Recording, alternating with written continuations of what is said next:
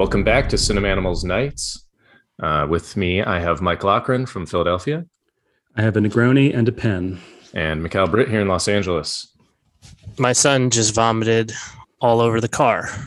So that's about sums up how I feel about the movie that we watched. Man, I had to clean up. Hazel, my dog, threw up 15 times on Friday. We gave her a new medication that made her sick. And I was working in my office with Adam, and the dog walked in and threw up. And I was like, 1 sec, let me get to that. And then she proceeded to throw up basically once every 20 minutes for the next 4 hours. That's that would be a really good horror movie about a dog that just keeps throwing up every 20 minutes. And the second you wash your hands and sit back down at your computer, the dog just pukes again, because it was pretty remarkable. But I didn't want to take away her water dish, of course, because I didn't want her to be dehydrated, but she was just horking down water and then walking 15 paces away, waiting for it to become like a slime in her stomach and then puking it up. Oh, poor Hazel. Right. Hey, Simon, can you introduce me again real quick? Mike Loughran in Philadelphia. My cat has been pissing on the stove. That's true.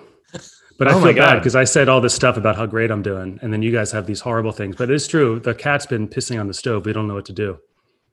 Hopping up on the stove and pissing on the stovetop?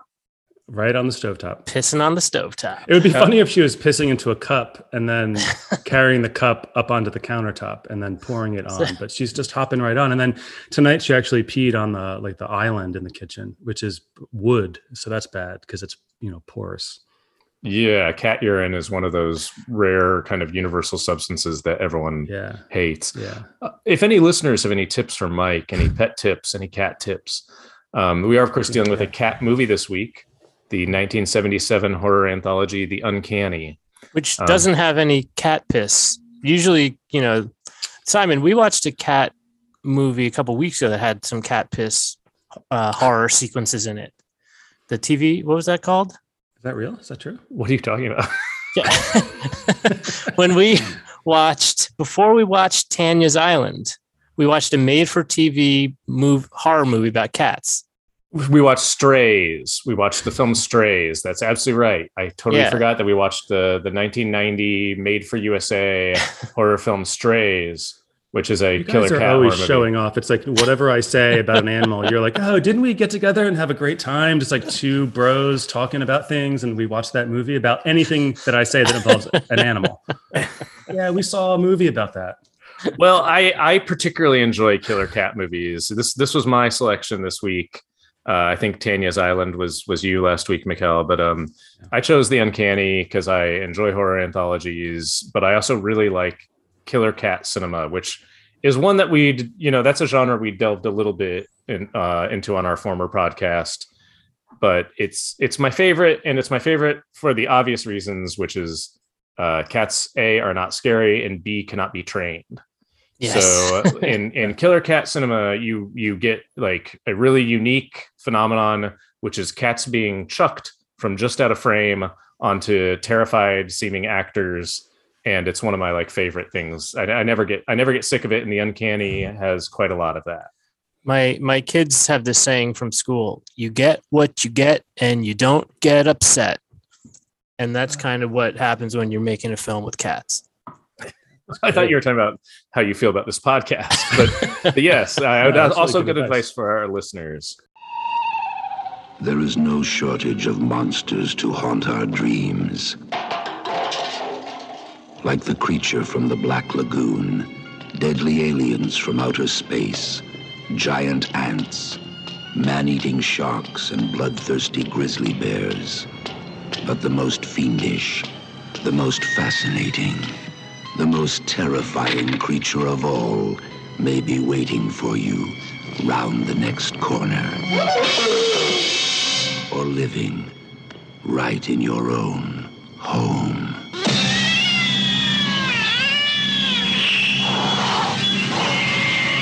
There's a lot of cat tossing too in The Uncanny. The Blu-ray of this comes with an interview with one of the actresses who I guess they specifically asked her about the cat chucking, and she says that the cats were just kind of helped along She says, she's like, they land on their feet. So you don't, so she's like, they weren't really throwing them. They were just kind of helping them to leap. And I thought that was kind of well put. This film is another Canadian tax loophole production. By coincidence, we delved into that last week on Tanya's Island. This is another one. This is another one of those. This is a movie that was made as a British Quebec co-production with a Canadian director who'd just done the kind of exploitation Richard Speck inspired movie Born from Hell or whatever it is, Born in Hell. Simon, was Deadly Eyes one of those movies too? No, Deadly Eyes was actually great question. Now that you say that, yeah, thank you. Now that you're saying that, I actually do not know. I do not know if Deadly Eyes was a Canadian tax loophole production. It almost seemed to me like they were using the same houses too. Like all these, I think they were both shot in Montreal, maybe, or at least some of them, and just these beautiful like 1920s mansions. Wasn't Deadly Eyes? I thought Deadly Eyes was the one from New York City with the rats. What was Deadly Eyes? It's set in New York. It is a Canadian. It was shot, yeah. But it was shot in Canada and Toronto. Deadly Eyes would not, I guess, technically qualify as Canadian tax loophole for the sole reason that it was made in 1982, which was 2 years after they'd stopped doing the 100% tax credit. So Deadly Eyes would have been Deadly Eyes is a film that filmed in Canada for tax reasons, but it's not technically a tax loophole movie just because that only describes really the era up to I think 1982. Didn't we figure it out? And that's like where it ended. Anyway, I don't know. Don't feel bad that you thought it was set and shot in New York. It's a common misconception. It was in fact set in New York, but shot in Montreal. So I know you're beating yourself up about that. Listeners can't see that you're furiously writing down every word Simon says and punching yourself in the head. But yeah, so I mean, Deadly Eyes is similar for sure. But yeah, Toronto. Whereas the Uncanny was Montreal, and was a British. I think Deadly Eyes was like a Chinese Italian co-production, and this is a British Canadian one. Where there was a studio called Amicus in the late '60s, early '70s. Most listeners will be familiar with this. That specialized in horror anthologies or portmanteau films. I was going to quiz you on that word. Oh, you were? Yeah, but you already got it. Well, you might know. You guys probably wouldn't know this, but I've been involved in some horror anthologies, including one this year, which I'm sure, as my friends, you've both seen VHS 94 to support me. But are there animals in it? Well, you'd know if you'd seen the film. Yeah. Well, no, I know I haven't seen it because I would have if there were animals in it. Yeah. Fair enough. No, wait, that's not right. But yeah, so I know a little bit about the old horror anthology, and this has actually always been one that I've enjoyed the most. But yeah, Amicus. So Amicus were kind of responding to, I guess, what Hammer was doing. They were a bit of kind of like a Hammer inspired, Hammer kind of ripoff to a certain extent, but they specialized in anthologies, and some of which are extraordinarily great. Tales from the Crypt, Vault of Horror, kind of EC Comics adaptations. And then after, I guess, I think From Beyond the Grave in 1974, they decided they weren't doing those anymore because they hadn't, diminishing returns. It had kind of peaked. It just wasn't doing as well, the horror anthology genre.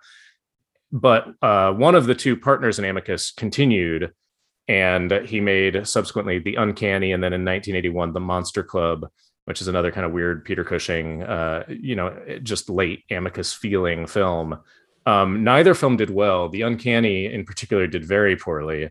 Never was released in the US commercially until 2019. And with exclusive rights to Tubi?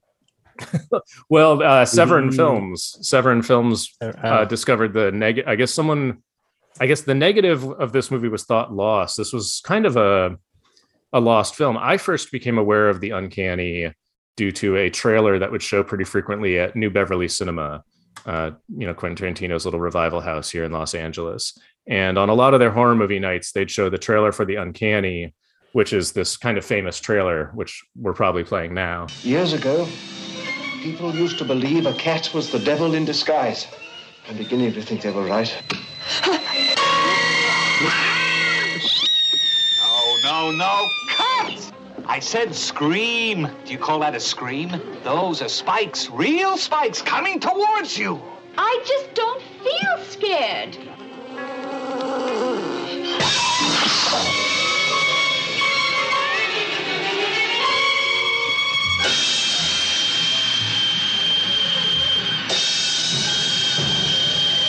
And it's just kind of a very funny trailer because, you know, it's quite histrionic about what then turns out to be cats being chucked into frame.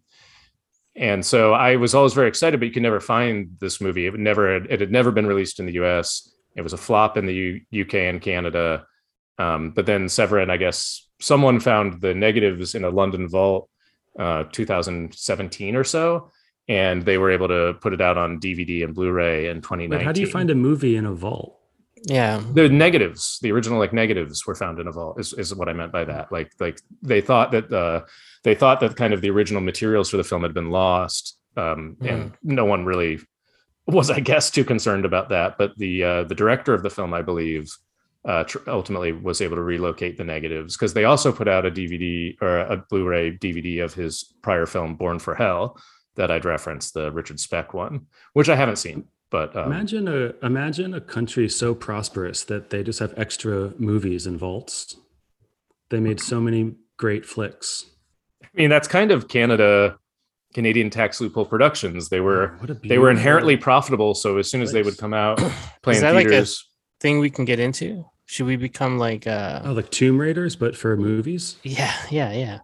I mean, film restoration and kind of excavation. We are in a wonderful era for that with kind of, you know, 4K UHD and Blu-ray, and I always am fascinated when like one of these films that was thought buried turns up in some beaten up print. That's kind of one of my obsessions. But the Uncanny is like the best possible example of that because this is like this movie would have been like lost to time maybe, but now we can see it in all its pristine glory. Beautiful. And see the cat food smeared on the actresses to get cats to lick at their hands. Somebody mentioned Tubi. Can we do a quick Tubi segment, just really quick? Quick Tubi check-in. Did you guys see any good commercials? I own this film on disc. Okay. I kept seeing an annoying commercial for Olive Garden. I saw that a couple times. I did see that. That one's super annoying. It's like the 12 Days of Christmas, but it's pasta themed. And they just showed the close-ups of the shrimp scampi and everything. Yeah. That one's pretty good. I had an amazing trio of commercials in my first commercial break, which I loved. It was back to back. It was a pill for schizophrenia, followed by a boner pill, followed by a gambling website. And I was like, hell yeah. Wow. Tubi gets it. You're watching the Uncanny on like Sunday at like 10 a.m. Yeah. Tubi knows what you need. Earlier, I was watching it. I put it on at like 8:15 this morning before I was like made a cup of coffee and I fired up. I cranked up Tubi. How many TVs did you have to watch it on before you found a good TV for it? Honestly, for me, it was one and done. Wow. Yeah, I put it on the first TV and then that was it. Yeah, I mean, the funny thing about the total lack of enthusiasm that the two of you have towards this motion picture, which that is not true, Simon. You haven't even asked me what I think about it yet. I wasn't. I loved it. The striking thing about the lack of enthusiasm that Mikhail has towards this film is and this is a film that I was so excited to finally see a few years ago when I saw it on disc for the first time, and I really just find this movie a soothing delight. Like when people talk to me about like why I love horror anthologies, it's kind of this movie, which has like a premise that can't possibly sustain a feature length story, so they just kind of throw a few stories at you, and they're kind of tonally askew, but they all are basically the same. They're directed obviously by the same person. Now, you know, when we make anthology horror films, it's almost always kind of a short film showcase, different filmmakers, you know, combining their work in a way that hopefully feels stylistically uniform. You know, we did that in a certain way with the VHS movies, but you know, back in the Amicus era, they were just all directed by Freddie Francis. This film is directed by Denis Hero, and it was his last film he directed. It was written by Michel Perry. It was the only screenwriting credit, his last one. He has a story credit on the 1982 alien exploitation classic Extro. But everyone involved in this movie basically retired afterwards, and it was such a flop that basically, like, I think everyone felt very like embarrassed about it, but I love it. It's great. It's a killer cat. Peter horror Cushing anthology. made movies after this, right? Oh, Peter Cushing worked pretty much until he died. Yeah, he worked for a long time. Donald Pleasance continued to work. I mean, no one's Samantha Eggers. No one's career was hurt by being in the Uncanny, except, I think the people who conceived it. Oh, I see what you mean. Right, not the actors, but the yeah. And I mean, this is also I'm always fascinated, and I feel like I'm talking a little too much this episode, but it was my movie. It was my pick. Does this cat have Mistopheles in it? Does it have some Mistopheles in this movie? You're thinking of Cats, like the play, like Magical Mr. Mistopheles. That's the play. Yeah, I think this is his first film. No, it's a good question though. It's a good question. I think he got his. Well, no. When did Cats? I'm gonna stop you from talking, Simon, because you are talking too much. When did Cats the stage play come out? It certainly Good found question. its popularity in the 80s. I would Like, assume the 1980s. I just started wondering which came first. Was this like, why did they make this movie? This movie was before Cats on the Internet was funny. Well, they made this movie because the Amicus films, like Vault of Horror and Asylum and all, and now The Screaming Starts and all those movies had like performed well. But what's interesting about, I guess, 1970s horror to me is you have on one hand like movies like Texas Chainsaw Massacre and The Exorcist were coming out and like really shocking people. But at the same time, Hammer was still making like Dracula movies, and so this movie came out after after The Exorcist and after the Texas Chainsaw Massacre, when horror was kind of in this weird place. And I think it's safe to say that audiences were not into this at the time. This movie originally got an X rating. Did you know that? I did know that. Why did that happen? It didn't even have any catnip in it. I know why. Because that the hot maid eats cat food off a piece of bread. Oh, I was going to ask about that. If that was supposed to be cat food or peanut. I was like, why am I supposed to be nervous about her eating peanut butter? First of all, it is cat food. We have to do the plot of the movie, but yeah, it's definitely cat food because I thought, she's becoming a cat. I thought the whole horror was going to be that she got scratched by a cat and becomes a cat, like happens with vampires. That's not realistic. It's not realistic at all. It's more realistic that the maid got hungry because she was locked in the closet for like a night, and then she had to smear the cat food on a piece of bread. But that's how many nights would you have to be locked in a closet before you would eat cat food? 2 nights. Yeah, at least 2 nights. Yeah, at 2 least. nights. Never one night.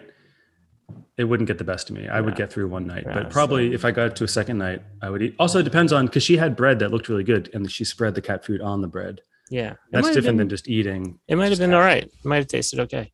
Have you guys ever tasted cat food? No. I'm worried you have, though, based on the way you asked that. I've eaten cat food. Why? Yeah. Well, I was curious. You just take a little kibble, you chew on it. You're like, all right, that's what the cat's eat. eating. That's different. That's dry, different. That's dry cat food. Oh, yeah, different. dry cat food. Dry cat food. No, that's yeah.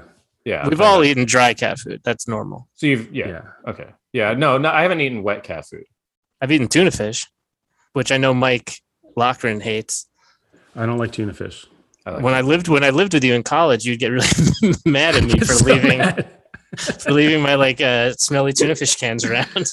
Yeah, I shouldn't have gotten mad at you for it, but It is true that I don't like it. Yeah, I think that's okay. It's okay. MJ eats it. I get mad at her now.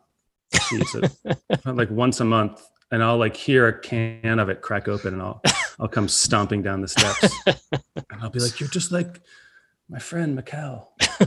So in the 1977 film The Uncanny, Peter Cushing plays Wilbur Gray, and the framing device of this anthology film is he is a nonfiction author who is pitching a book to his publisher and freaking out about it. Mike freaking out. And he's pitching a book that appears to be roughly 2,000 manuscript pages. Mm-hmm. So, Mike, you would probably be the person most able to tell us: is the way this is portrayed in the film? Is it realistic to the publishing industry? It is realistic. The first thing you do is you fly to Montreal, and then with a big binder. Yeah, all these meetings take place in person, and they're mostly in Montreal. And you bring not a binder, but I think it's called a file of facts. Yes. So Which actually in my notes, that was the first note I made about this movie. It just says, "I love file effects. I love those things." These are like the brown things with a elastic cord that you stretch around it, and they're kind of accordion-y, right? It'll expand. If you have, let's say you wrote a 50-page book about how cats are trying to take over the world, it'll fit. Let's say you write a 2,000-page book about that same subject, it'll also fit because it expands to fill whatever you need. Kind of do you guys remember that powdered drink like burpee or whatever when you were a kid that you could like expand or contract the containers? That sounds, I don't think that's real. Well, anyway, so he's pitching to his publisher this book about but it's like a nonfiction book about how cats are evil. That's the pitch, basically. Is it's a book about how cats are evil, and he's using all these historical cases of cats being evil. And his publisher is like, but I have a lovable cat right here. And he does. He has a cute little like white Persian cat. There's a thug who's secretly a little thug ass cat. Well, all cats are secretly like thugs in this film. I guess so, yeah. And certainly this cat is not to be trusted. And so the framing device is Peter Cushing trying to convince his publisher to publish his book about how cats are evil by telling him stories about how cats are evil. Simon, did your DVD start with a gong, a guy hitting a gong? Yes, that's a great question. Okay, good. Yeah, it did. Good. Yeah, that was a great. Before we even get into wait, one more thing about that. Did the guy have his shirt on or off in yours? I don't remember. He had it off. It was off. Yeah, it was off. Yeah, but if you watch the Tubi version, you remember stuff like that. Yeah. I thought because we're getting into the plot of the movie, but even before that, the credit sequence was great. I was pretty stoked on the credit sequence. Yeah. Slow it down, man. The credits were great. I wrote that in my notes. Yeah, really good. Yeah, very cool kind of art. Stylish. Yeah, stylish. Yeah, and then we start off with that quote by the poet Ted Hughes. Mike. Yeah. Well, Ted Hughes was a major British poet of like the middle 20th century, who won all the awards and did all the things and was married to Sylvia Plath. Oh. And we always knew that he was not a good husband to Sylvia Plath. And then in the past, like maybe 5 years, we learned like the extent to which he was an abusive horror. So not the best. Like if you're making a movie today, you wouldn't open it with a stanza from a Ted Hughes poem, especially if like T.S. Eliot has an entire book about cats that the musical Cats is based on. Like that's kind of low hanging fruit. You might just go for T.S. Eliot. Yeah. But that's Ted Hughes. I don't remember the quote, but it's a bit ominous. It's like, I wrote down the first line. He leaps and lightly walks upon sleep. His mind. It says his mind on the moon, but I think that must be a typo. I don't think that's what the poem is. It could be, but it doesn't really matter.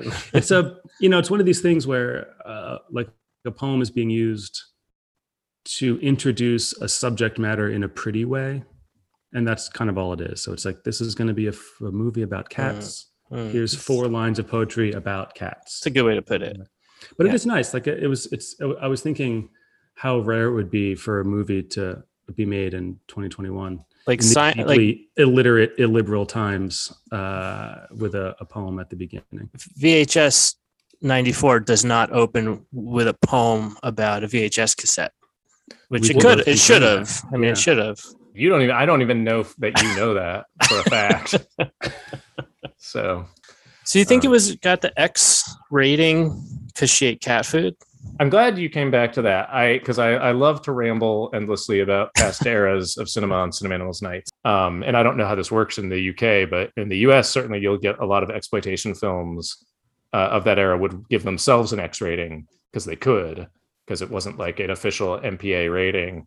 And like a self-proclaimed X rating for So say you have like a tame, cheesy movie with like no boobs or gore in it, a girl school screamers or one of those, and you slap it with an X rating, which you can do, and then a bunch of people will see it, assuming it has boobs and gore, Cool. Like and in fact, it has nothing. But you can technically say this is an X-rated movie because, like, NC-17 is a like trademarked rating, but X is just kind of a generic, like no kids allowed. I will show you what terror means.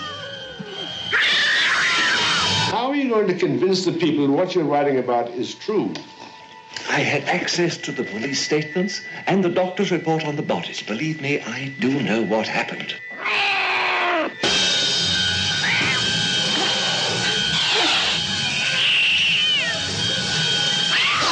First story is an old lady who's getting her will approved, and turns out she's leaving everything to her cats. And her, I don't know, her son or her cousin or some guy. Nephew, that's right. Wants to get the money and the will and convince he has a relationship with this lady's maid. Sexual relationship. And convinces her to go into the safe and get the will. And the cats prevent her from doing this and attack her. And then she eats some cat food on bread. She's all scratched up. I mean, the cats get thrown at her from all directions. She gets all scratched up. She's nervous to leave the room. The cats seem to go away, and she does leave the room. Oh, and she sees that the cats have eaten the old lady. They've eaten her up. They eat most of the old lady's body overnight. Pretty quick. The cats are really hungry too. Everyone's pretty hungry in this sequence. It's a short film about hunger. Allegedly, if you die, your cat will eat you much more quickly than your dog. I have heard that. Really? Yeah, when people die, it's pretty common that elderly people die alone with their animals. I laugh just because we're having such a great time on this episode. And, shut-ins die with their pets. And so there's unfortunately a fair amount of documented evidence about how quickly your pet will start eating your flesh if it's hungry. Yeah. Hazel, I've always suspected our dog Hazel's a rescue dog whose previous owner was elderly and passed away. That's kind of limited information. I've always suspected that Hazel ate her former owner. You can see the way she looks at us and like sniffs at us. You can see she's testing occasionally. You would think you'd be able to smell it on her breath for a long time too. The forbidden meat? Yeah. I don't know. I did want to say this segment was this was the one where I watched the interview with the actress who I watched the interview with about making this film. She played that was who was Susan Penhaglian, who played the maid. She played the maid who got all the cats thrown on her. So so that was her take on it, is they were more helped along rather than tossed outright. And so the guy who's writing the will calls the old lady and she doesn't answer, and then they go to the house to investigate and they find that she's dead, and they find that the maid has now been attacked by the cats and dead. And then the cats jump out and they kill the nephew and they bite him in the neck and kill him pretty quick as well.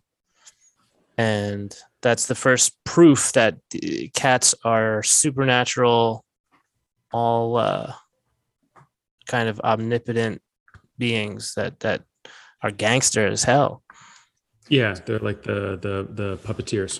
Yeah. So the first segment of this takes place in England, and was filmed in England. That's another weird thing about this. Okay, and it's supposed to be like in the 1920s, I think. 1912.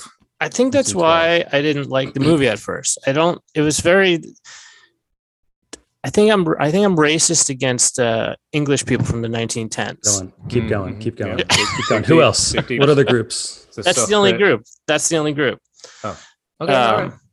And so, and it's dreary, and they have one of those. What do they call those billies? Those old police officers. Yeah, the old time police officers. Are they bobbies? I think bobbies. Bobbies. Billy clubs were a thing. I think bobbies. Bobby sounds right. Yeah, I don't like bobbies. I don't like any movie that has bobbies, and all bobbies are bastards. Yeah. So I just found it kind of bad. It picked. Yeah, I liked the other segments a little bit better, I think. So that's interesting, because I actually thought the first was by far my favorite of the three. I actually thought they got progressively worse.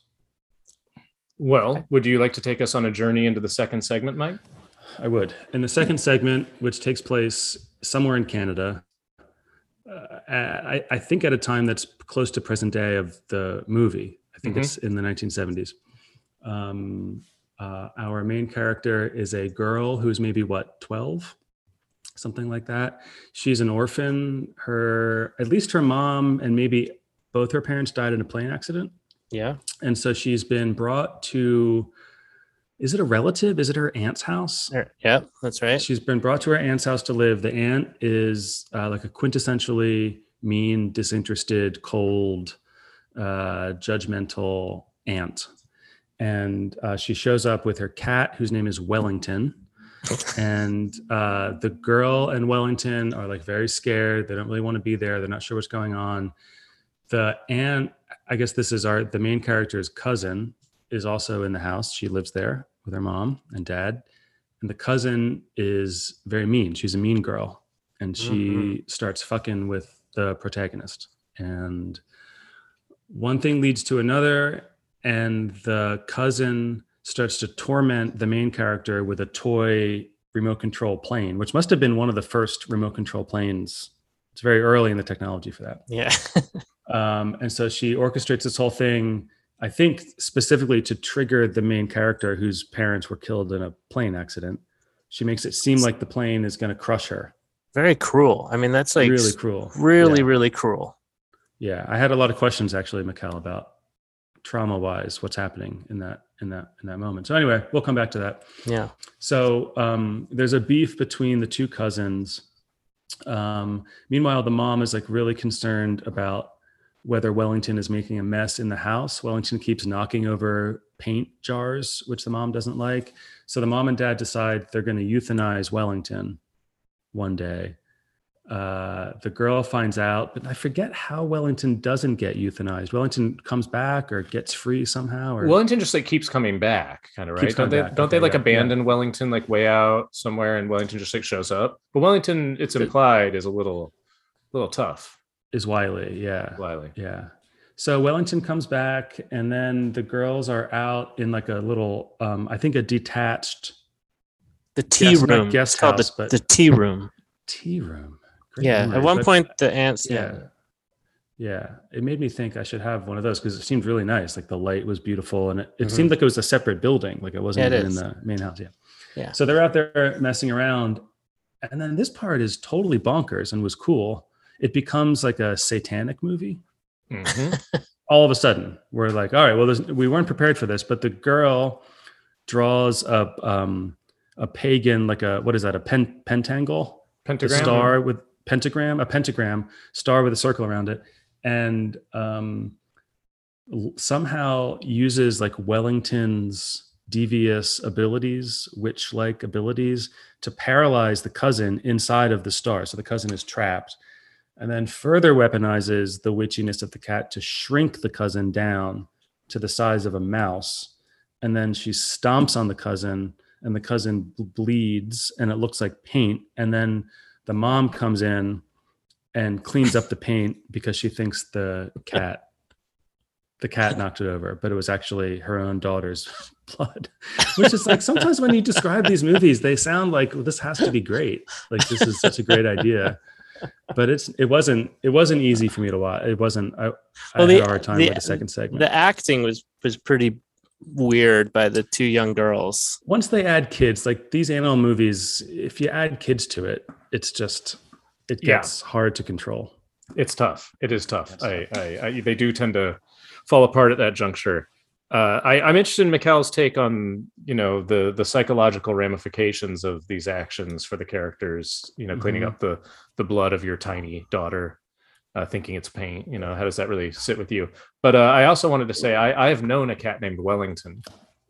Oh, wow. Yeah. My step-grandmother had a cat. She had two giant Persian cats named Winston and Wellington that just had like a trough of food and would just eat all the time. They were just giant and massive and just like really unhealthy cats, Winston and Wellington. And sadly, they've passed on. They were massively obese. Did they eat anyone? Nope.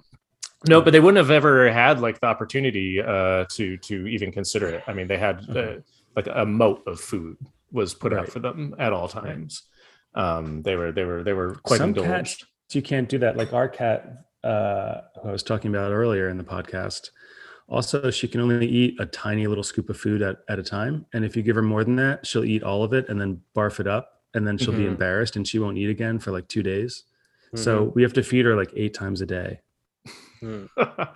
Yeah. Well, and it's also, I think, this was just like a trough of dry food. And at a certain point, I remember they had to start also offering Winston and Wellington wet food because they were having kidney issues just from like eating constant dry food and being like, I guess that can be dehydrating for cats. Yeah, but I'm talking about it. Like this is like the 1990s here. Imagine if you only ate like saltine crackers all day. What would it do to your kidneys? I wouldn't give a cat wet food no matter what. Good call. That's a great call. It's Hot take. Oh, we give. I mean, I feed my dog food that's like delivered to us every month. It's like an absolute embarrassment.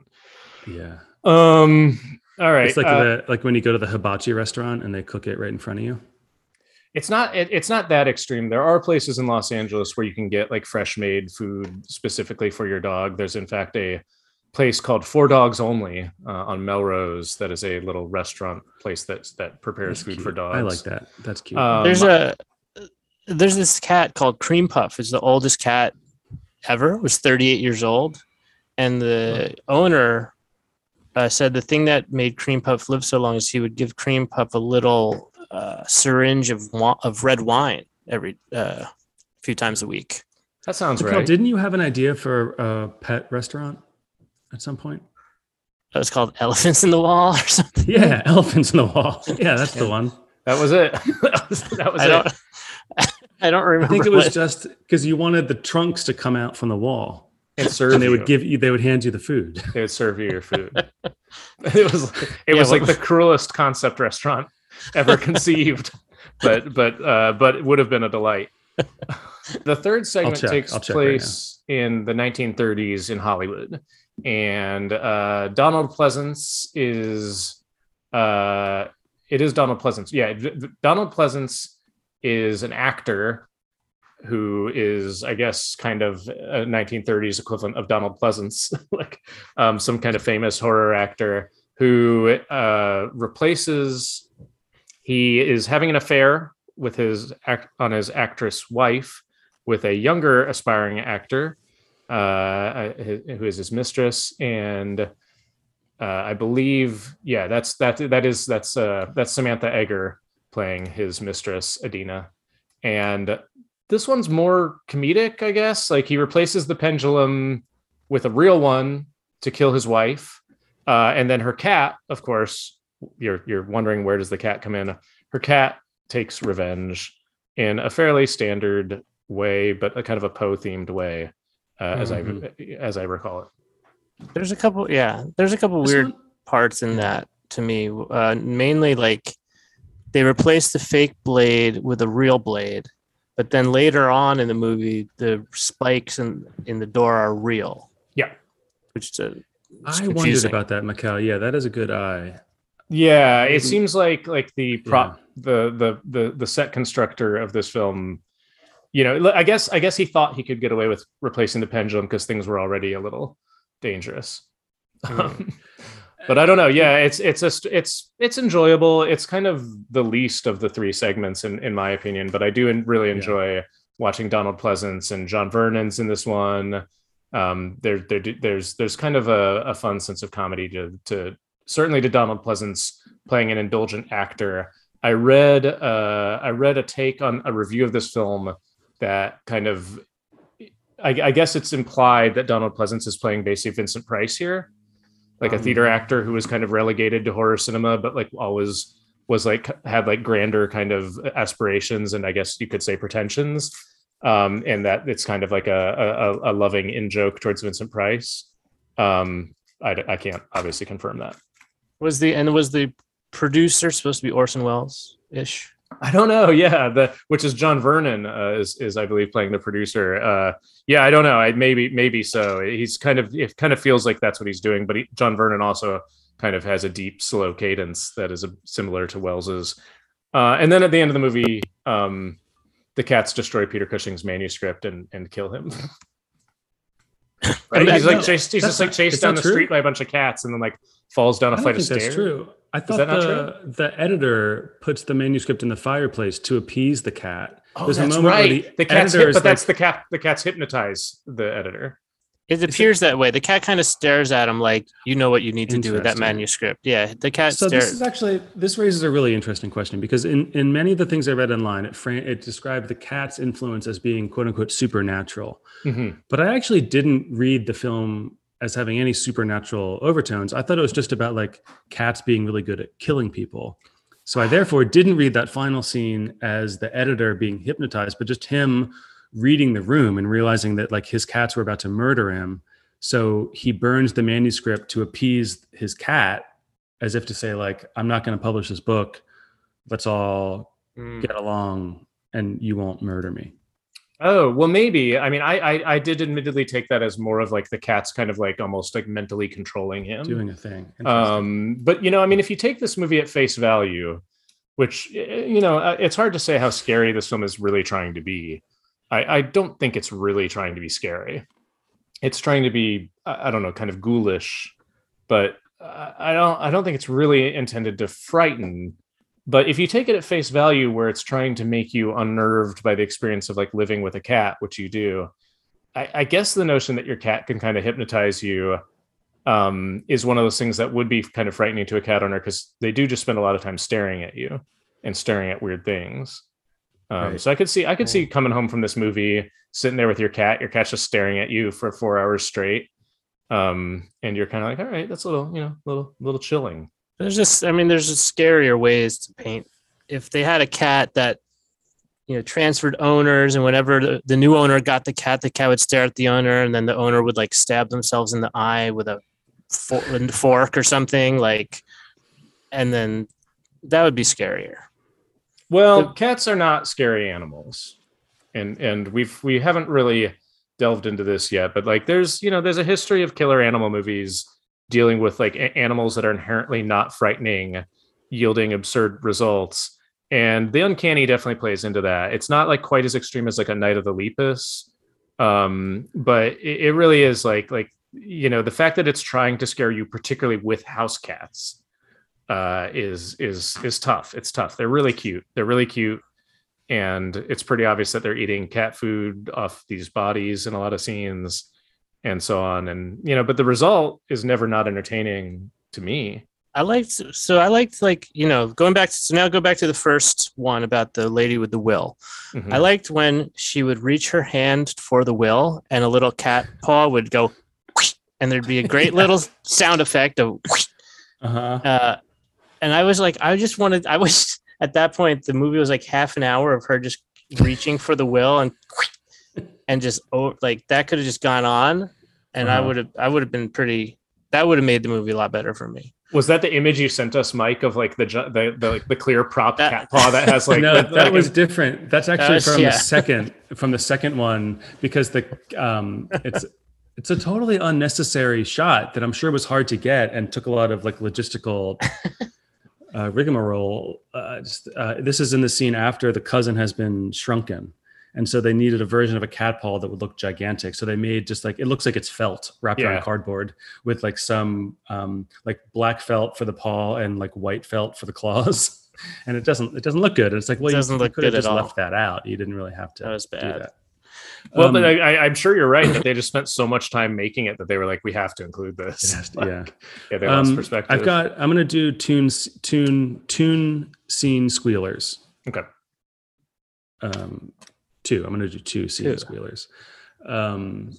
First one is when the maid in the first part is stuck in the pantry. That beautiful collection of jugs in that closet. Like terracotta, lovely jugs. I love that. I really I was like that. I love going into someone's house when all their stuff is like in other stuff. It's not like you go to get the pasta and it's like it's not in the pasta box like a peasant would have it. It's like in a jug. Yeah. I loved it. I loved that a lot. And then hold on, I forgot I had two. My second one, the second one I like even more. In the third part, the third movie, when the the director is introduced to the replacement for the dead wife. I don't know what it's called. What are those eyepieces called that old guys used to look through? Yeah. Like a single. Is it a monocle? Is that what it is? It must be a monocle. Yeah, I think he's using like a weird viewfinder thing. Yeah, I don't really know what it is, but I know. Yeah, an eyepiece, maybe. Yeah, I don't know what I think you it's call just that. an eyepiece. It's yeah, almost like what a jeweler would have. But anyway, the main character in that segment is introducing the director to his mistress, who he's hoping will replace the wife that he just murdered. And the director like eyeballs the mistress through his eyepiece to like inspect her to see if he's going to hire her or not. I thought that was really funny. I like that. Scene squealers. I mean, I really liked the cat making the daughter mouse sized, and then swatting her. It was just not what I expected, and you really want. I liked that too. Actually, that's exactly what I said when to Tiffany, my wife. I said, I wasn't expecting that when she gets shrunken down. That was cool. And you really hate that mean kind of bully kid at that point, and it's a good horror anthology. EC Comics style, sinister comeuppance. Albeit a little confusing that it turns out that like the kid's into witchcraft and like the cat. I thought it was kind of implying that the daughter's like into witchcraft and the cat is her familiar. But yeah, because she has the orphaned girl has the witchcraft books, and the aunt says, "What are you doing with these?" And at some point she burns them, and that's right. She burns a photo of the girl's mom, which I thought. Seriously? I just thought, man, they're just being like so mean. This girl's parents just died, and they're just like being really mean to her. There's a classic like anthology segment, I think Vault of Horror with Peter Cushing, where he plays like an old man who like gives like all the kids like Christmas cards, and like some people are like trying to drive him to suicide, and they're so like it's that short horror segment thing of like you want characters to like quickly get their comeuppance. But it's like the segment's almost unbearably cruel because it's just like him opening all these like letters that are designed to like upset him, and it's like you're watching like Peter Cushing just like get his feelings hurt. It's like too brutal. It's like it's like when they get their final comeuppance, it's like unsatisfying. I thought the daughter getting killed by the cat was perfect, and so that's my scene squealer. I really love that development. I liked at the end when the Orson Welles guy says, "Cat got your tongue." They finally got that joke in there at the end, and then you see the cat eating the tongue, and that was good. Based on kind of what you mentioned earlier, Mikhail, before we wrap it up, I'd love to introduce a new segment. Like, what's your trauma score for each segment? Like let's do a trauma score for the character, the surviving characters. Like, the first one? There's no surviving characters. No, just a bunch of cats, and I guess they're probably fine. Well, the cop survives, right? They're fine. The cop's fine. The animals don't carry trauma; they shake it out, so they're okay. And isn't the lawyer still alive at the end? All right, Mike, you're going to make this segment really difficult. Like their trauma was like 1 out of 10. I don't think they were too traumatized by it. They see this stuff every day. Okay, that's fair. So I just want us to be accurate. That's all. Is that would that be overall for the film 1 out of 10? Yeah. Let me think. Fairly low trauma. I mean, the mom's going to wonder what happened to her daughter eventually. I guess so. I wasn't prepared for this segment. Well, the mom cleans up the blood. The mom cleans up the blood of her daughter and doesn't know. That's traumatic. She'll find out. Does she ever know? I mean, I don't think she'll ever find out. Her daughter a mother always knows, Mikkel. You should know that. Mother always knows when she wipes up her miniature child. Yeah, she'll find out. Because also, like the corpse, the tiny corpse is still under that table. Like a tiny little skeleton. Yeah. I don't know that I would necessarily make the leap. If the mom wiped up that mess and saw a tiny little human skeleton and kind of realized that there was some black magic going on and that her daughter was shrunk, and that's like pretty capital T trauma right there, I think. Yeah. That's like 10 out of 10. Yeah, I would say that's 10 out of 10. Yeah. That's and the third one, who's traumatized? I mean, I don't think the Orson Welles producer guy he just cares about making his movies, so he doesn't care. Yeah. I don't think he's traumatized. So 0 out of 10 on that one. Okay. What about the editor, the book publisher? He's enslaved by his cat. It's like unclear what his reality is. Yeah. Yeah, I don't think he's capable of really feeling anything. Yeah. Is he like, Mikhail, is he repressed or is he withholding? The publisher. What do you think? Oh, that's good therapy. Thanks for asking. Thanks. Yeah. Yeah. I think episode just got a whole lot longer, folks. I think he's repressed. I think he's repressed because he doesn't have access to the information. Oh, wow. Like, Mikhail's doing really good work. You all can't see it, but the way he just nodded and indicated that Mike should go on. It's not a scene squealer, but at one point the author looks outside and he sees the white cat, the publisher's cat, talking to two other cats. Yes, and I love that. And he's like, "Look, yeah." When the publisher looks, the other two cats are gone. He's like, "What are you talking about?" But then when the author leaves the house, those two punk ass cats, like the white cat, told him when this guy leaves, follow him, and that's when it turns into like a West Side Story kind of like a gang of cats attack the author. Yeah, this movie had I would say this movie had like the most cats per capita in a scene, like in the first segment. That's actually why I think I love this film is in terms of, we should talk about like, just pure on-screen animal content. And this movie does have not only a lot of footage of cats in it, but dozens and dozens of cats. I would say it's at least 75% cat occupied. And of that 75%, I'd say 65% of that 75%, there's multiple cats.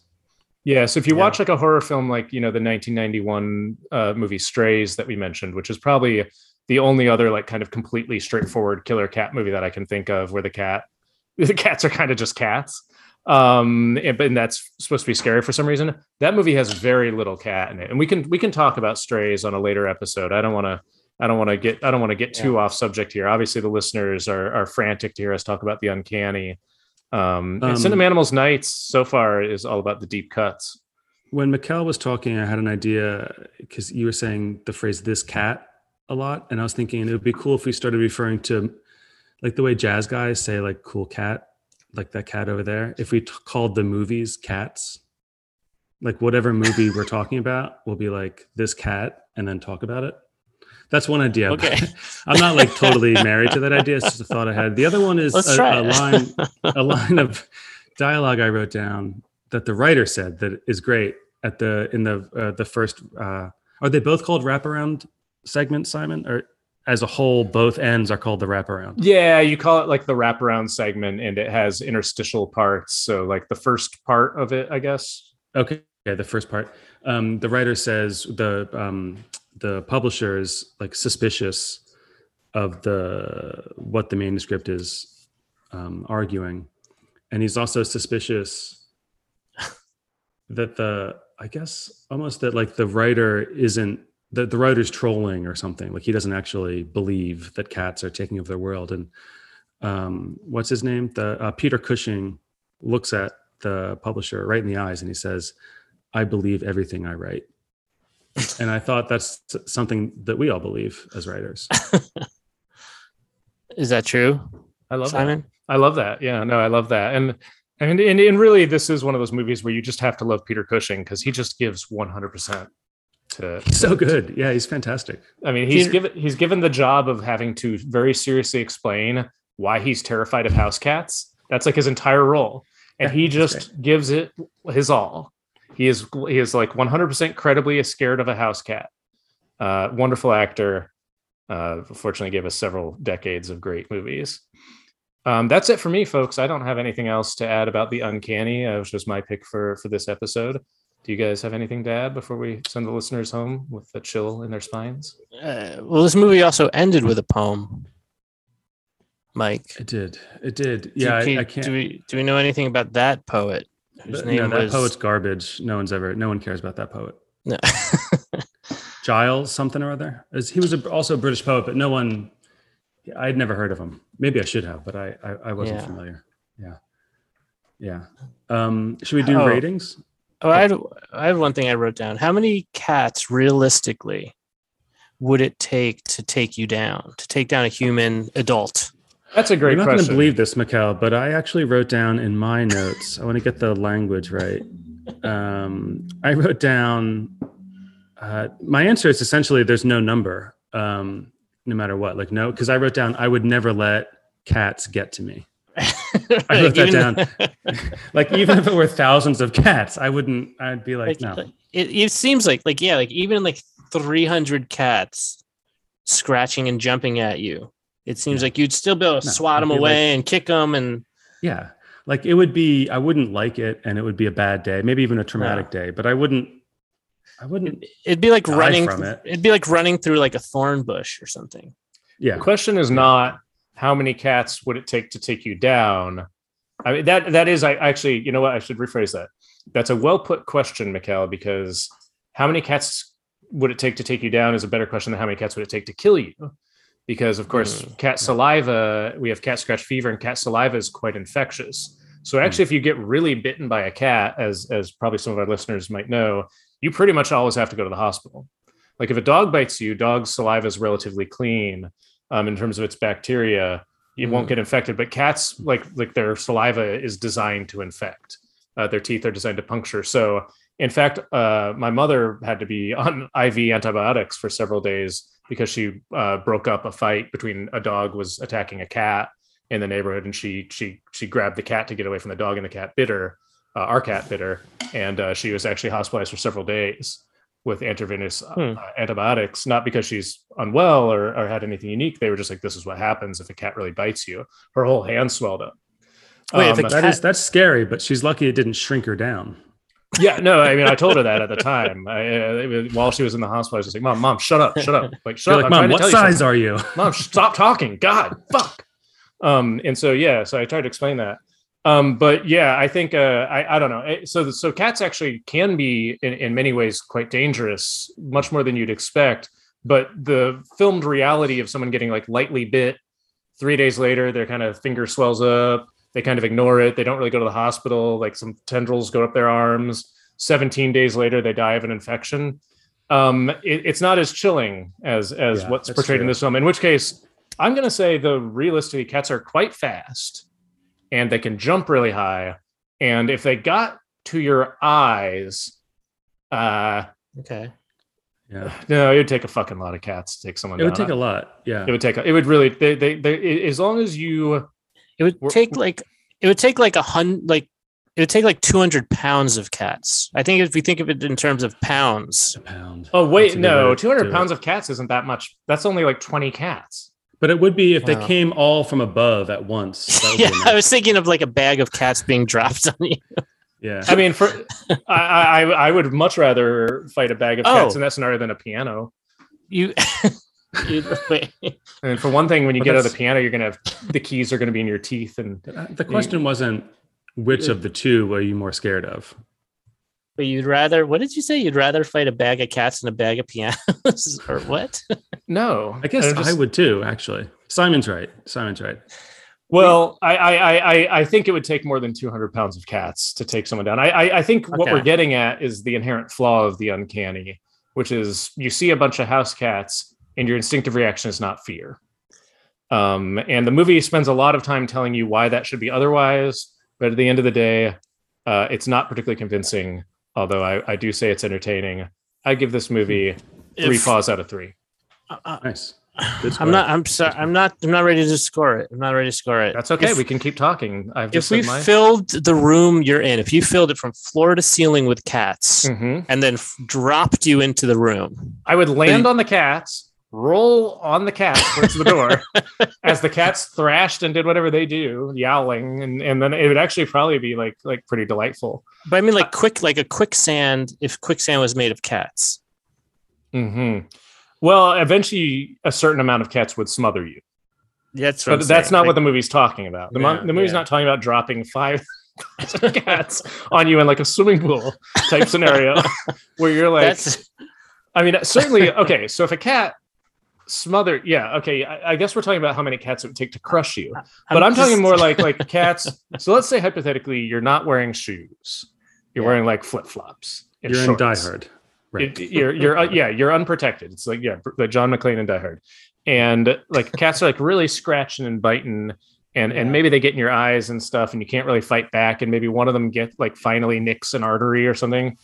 I think the amount of cats that, like, if you were fighting cats and you had to fight to the point of exhaustion, to the point where you would lie down and ultimately let cats kill you, I'm saying 1,000 cats. 1,000 cats, and that's 10,000 pounds of cats, basically, right? I'm saying 10,000 pounds of cat is the amount that I feel could take me down. And I'm talking about being taken down by cats, being attacked by cats. And they're aggressive and they're coming at you hard, nonstop for a few hours. And in this scenario, I think shoes are really important. Like footwear is a really important factor in this scenario, because if you've got like steel-toed boots on, that's like 500 more cats. I don't want to be cruel. We love cats on Cinemannals nights, but I mean, they're just not that scary. And if you've got steel-toed boots, they're not going to be a real threat. Yeah. But the movie's great, and that's why. But it does matter if the big difference here is, are the cats coming down on me, or am I coming down into the cats? Hey, I'm going to add. There's actually no number. If I'm wearing shoes and I'm the one coming down, there's no number that I'm scared of. But if they're coming down on me and I'm barefoot, I'm scared of any, like one cat I'm okay with, maybe even two cats, but 3 cats I don't want coming down. I mean, it took me until this point in the episode that I was kind of willing to even admit this, but I'm allergic to cats, guys. So I have even more reason to be afraid, because if I was fighting hundreds of cats, eventually I'm going to start sneezing and my eyes are going to start watering. That would be a real problem for me now that I say that. I'm taking my number down to 500. That would be scary for a cat horror anthology movie, if like you got so allergic that like your you put your face, like your whole body just swelled shut. Yeah, you just like swelled up and like the allergies just destroyed you. Yeah, but again, that'd be good. But you wouldn't like be inherently frightened of like peanut butter, which can have the same effect for a lot of people.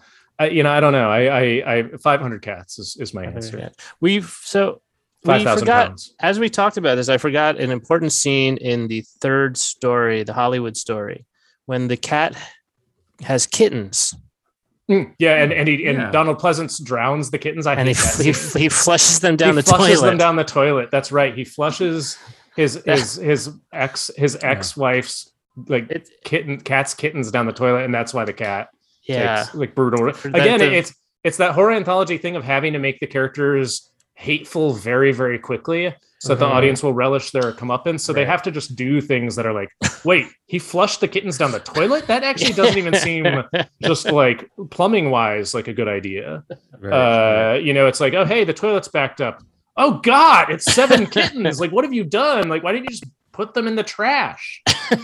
like Jesus. Like, anyway, yeah, that's but again, they have to make Donald Pleasance just like ghoulishly horrifying, and his kind of like bemused, like, it's funny because like you see the newborn kittens and he kind of just like comes out of the bathroom and you hear the toilet flushing. Like, but it's a little bit of a leap. Like, I think like the filmmakers, it's like they knew that like parents flushing like goldfish down the toilet when they die and stuff is a thing.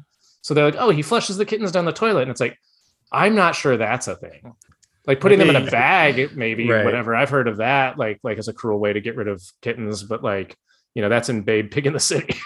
but I've never heard the flushing them one by one down the toilet. In the 1930s too, toilets probably weren't even that strong. Fuck, that's an incredible point too. Yeah, they were. I think the pipes were made out of wood. Maybe those kids were fine. I'm ready to do my rating. They lived a long life. Ready for my rating, but before I do my rating, I want to say I'm actually a little bit hurt by something. Okay. You guys didn't ask me this whole time what the word for a group of cats is. Mike, what would you call a group of cats, like the one that chases Peter Cushing at the end of this film? It's a clowder. CLOWDER. Clowder. Clowder. What? A group of cats is called a clowder. That's what the word. It's not a pride. No, that's like lions? That's like big cats. Yeah, big cats. A clowder. My rating for this movie, I loved it, and I'm giving it 2 out of 2 Tubies. That's incredible. I want to give it I want to give it 2. I want to give it 1 out of 3 Tubies. All right, Okay. so that's 1. Simon and I gave it. It was 5 out of 5 before Mikkel We said got 6 anything. out of 8. It's a 6 out of 8, which is technically So 3 out of 2/3. 4. Well, Oh no! Oh yeah, no, yeah, 3/4. Yeah, 2/3. Yeah, 3/4. So that's actually one of our all-time biggest successes on Cinema Animals Nights. The Uncanny it joins the Cinema Animal Nights Hall of Fame. It's technically the best film we've ever reviewed on this show.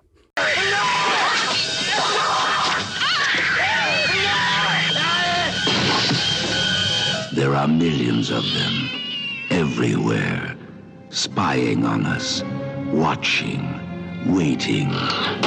When will they pounce?